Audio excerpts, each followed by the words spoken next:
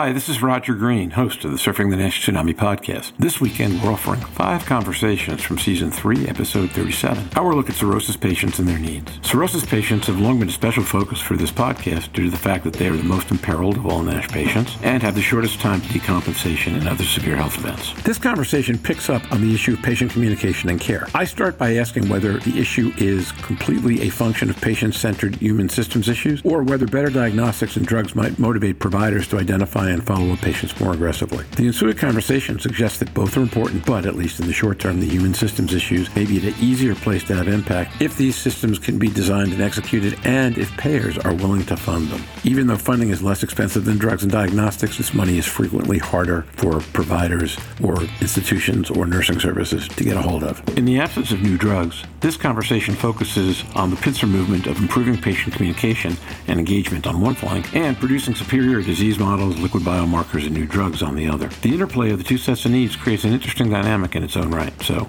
sit back, listen, enjoy, learn, and when you're done, join the dialogue on our LinkedIn discussion group.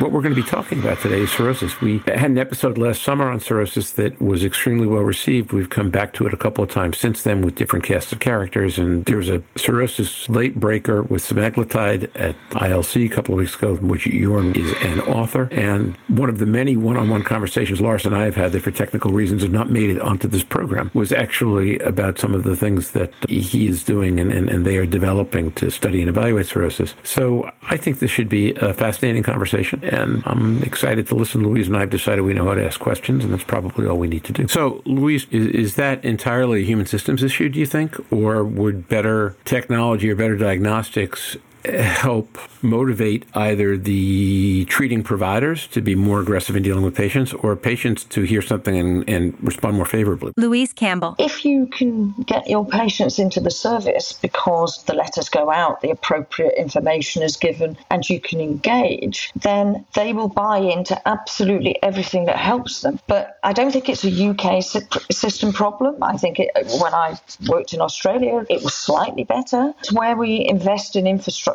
There are lots of issues in hospitals and health providers where the infrastructure is the weakness, not the technologies, not our ability to design trials with all of the infrastructure supported, but it's when we try and roll it out. And patients, like Jean was saying, they get lost in the system or they don't understand it, but it's not because for the majority of them it comes from their problems. It's the fact that the systems don't necessarily all work properly. We forget those basic things we expect to be perfect aren't. But patients really do want this new technology. They want to feel better. And I think one of the measurements that we can use when we look at these groups of patients is how they feel, how they function, how they survive. Is it improving as we stabilize their disease? And those outcomes are really, really important to patients. They've said time after time, we want to be stabilized. We want to feel better. Not feeling worse is an outcome. And they will go to the ends of the earth to get that, and they will provide their data. They give their biopsy tissues. They're really, really engaged. Looking at the fundamentals of how our systems in all areas work together is a potential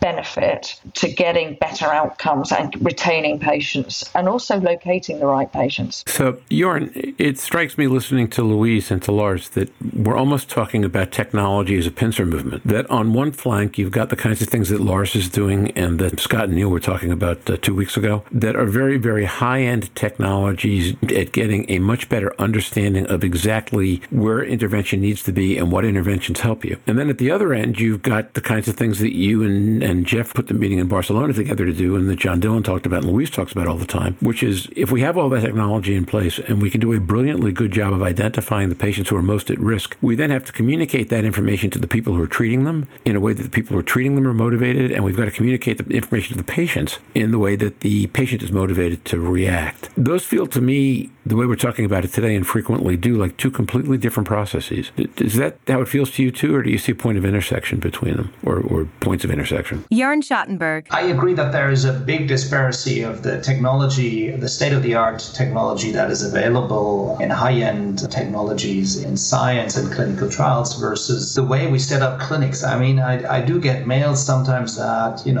our phone line is all jammed and they can't get through to schedule an appointment. And you'd always think, how can that be? There's a person concerned about liver health and they don't seem to come through over a phone line. In the end, they give up and don't come to our clinic. So reflecting on that, I think there's certain limitations in everyday clinical care where you cannot apply these type of high-end technologies. And it would be so important, as Louise rightfully said, to empower the patient and give them the information to do something and change something for them, because this is also going to be at a much lower price in the end. If they change lifestyle, they know where they are going to benefit the system. So I think we should invest on certain healthcare structures here, yes, to improve that. On the other hand, end of the spectrum, I do think we need technology advances. It's very different in systems across Europe even. I would have thought that in the UK you have a certain referral system that's somewhat automated and it might support, but for example, in my clinical system, it would need an active, either the patient asking for a referral and reminding his physicians to finally refer him, or somebody to do so based on a test that he thinks this is needed for. So there's lots of avenues to improve everyday clinical care for these patients. And then, Lars, I'm thinking that if you go out to the other end of the spectrum where you live, that advances are significant and considerable and being made on an ongoing basis. They translate well into drug development. I'm not sure I understand how they might over time translate into patient care, because it isn't something we touch on a lot when you and I talk. But I'm wondering what thoughts you might have about that. Lars Johansson. I think the way it translates into patient care is that you actually may make the right decisions on what drugs to advance and not early on, because we better understand if the drugs have the effect that we think they have, if they turn down cell selectivity, if they have antifibrotic effects. And if we can see that early, we will not be wasting time trying to develop the wrong drugs. And also, exposing patients to something which we could have known didn't work.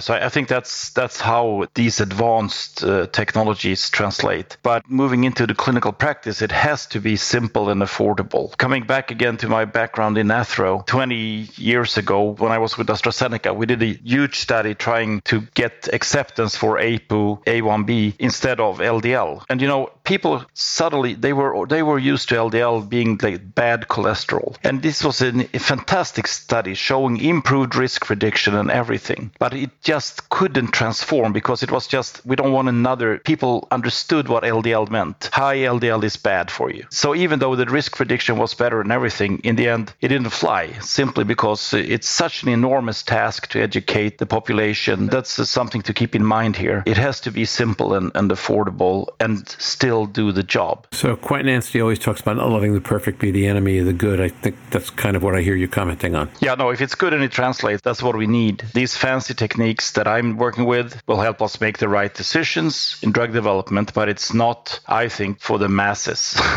So for the non-masses, or for the people who worry about the masses, I think one of the things our audience would like to know are one or two things that you're working on right now that you believe will be extremely promising in terms of pushing the frontier in terms of knowledge around, as you point out, doing better drug development faster or having a greater understanding of the disease. Tell us about a couple of things you're working on right now, please, that you think have the potential to do that. Well, I think one of these is obviously the comorbidities we see in cirrhosis. But also I think that just the ability and where we're running trials where we know a lot of cirrhosis patients actually end up with renal events. So we look into what is happening in the same studies as we investigate the liver, we investigate the kidney, or we investigate the heart. The HFpEF situation in NASH patients is quite, it's well known, it's there. So I think to me it's really a race. I mean, it could be manifested in the liver, but it could also have endpoints in the heart or in the kidneys. And I think we can do a much better job in understanding a more holistic view here than we have in the past. And that's, I think, where we right now spend a lot of time on, looking a little broader outside the liver, but in NASH patients, also muscle, etc. So here comes my question to Lars, if I may, Roger. There's a lot of imaging studies or imaging tests ordered in clinic every day, MR and CT. And my question is, From the technology side you were looking at, is there anything that we can do to transform these standard imagings that are being done for, let's say, back pain or something, to actually identify patients with suspected advanced liver disease?